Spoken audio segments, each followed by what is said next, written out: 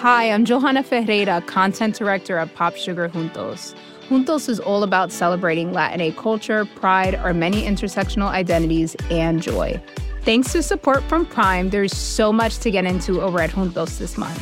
From conversations with the Latinx minds behind our favorite new movies and resurrected TV shows, to thoughtful celebrity commentary and exclusive interviews with some of the biggest Latin music artists today. And it doesn't stop there. Get more of the music, movies, and shopping you love on Prime. Whatever you're into, it's on Prime. Visit Amazon.com/Prime to get more of whatever you're into, from streaming to shopping. And get all of our latest coverage at popsugar.com/juntos. Con amor, Johanna. I think we can all agree the current political moment is fraught. But how does it compare to the other fraught political moments in history? It felt for a time, in part of that decade, like everything was falling apart. Young people against old people, anti-war violence, peace movement. I'm former U.S. Attorney Preet Bharara, and this week, presidential historian Doris Kearns Goodwin joins me on my podcast, Stay Tuned with Preet. We talk about difficult times in America's history and how its people overcame them. The episode is out now. Search and follow Stay Tuned with Preet wherever you get your podcasts.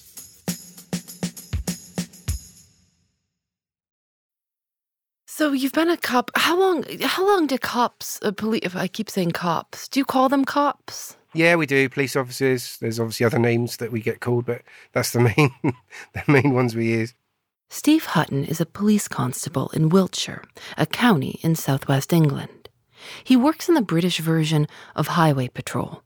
They call it roads policing. One night in June 2016, he and his colleague heard on the radio that there was a high-speed chase underway and that the fleeing vehicle was coming their direction. It was on a night shift. I think it was around about 2 o'clock in the morning. Myself and a colleague, we were just on patrol on the motorway in Wiltshire. They waited until the suspect's car passed them and sped after it.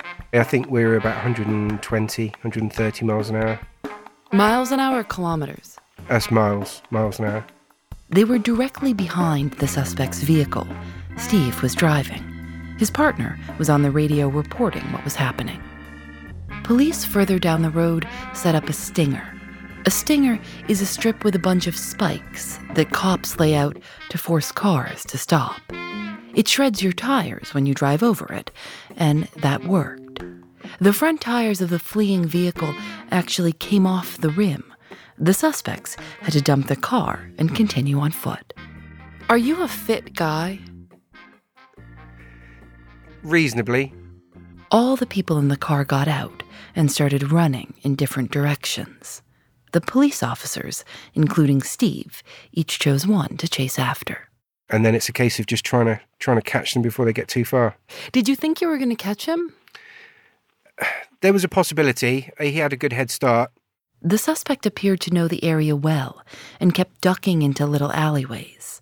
Steve says he only managed to keep up for about 30 seconds. And then after that, you start to run out of breath because your adrenaline's going.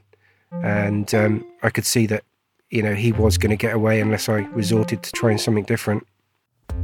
So what did you do?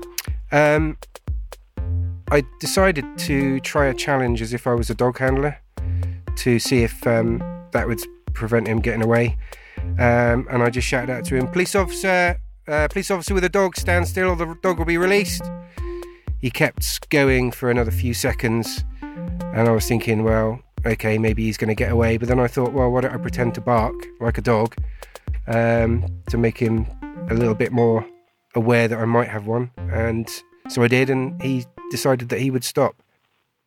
The suspect stopped in his tracks and held his arms out to the side. He didn't even turn around, just stood and waited. Steve caught up to him and handcuffed him with no trouble at all. And you could see he was looking around for where the dog was, and when he realised that there wasn't a dog and it was me, he was quite perturbed and a little bit annoyed in himself for giving up, because if he kept going, he probably would have got away. Can you demonstrate the bark? Woo, woo, woo, woo, woo. Not as good as on the night. Steve brought the suspect to the station, gave the paperwork to his colleagues on the day shift, and went home to get some sleep. What did your colleagues say when you told them? Were they impressed? They laughed. They still laugh to this day.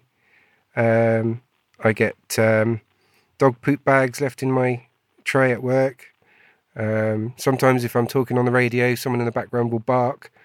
There was a time where someone phoned up to report a lost dog, and someone in our control room thought it would be funny to get me to go to that job. I think they thought I could probably bark and it would come running to me. This is a funny story. Are you a funny guy? I am. I have my moments. Do you ever, look at yourself in the mirror? Do you ever look at yourself in the mirror and bark? I can't say I ever have, no. So you're not trying to really perfect this anymore? No, it's just... I guess it's pretty good. Yeah, no, it's just there to use, I think, if it ever came around again.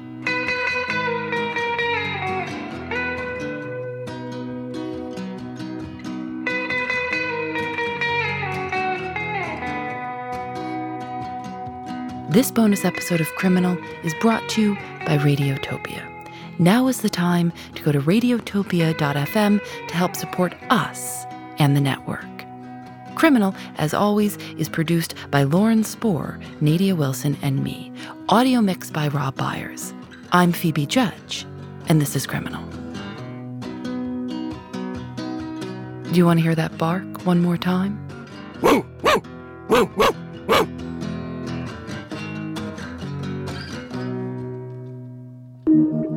Radiotopia from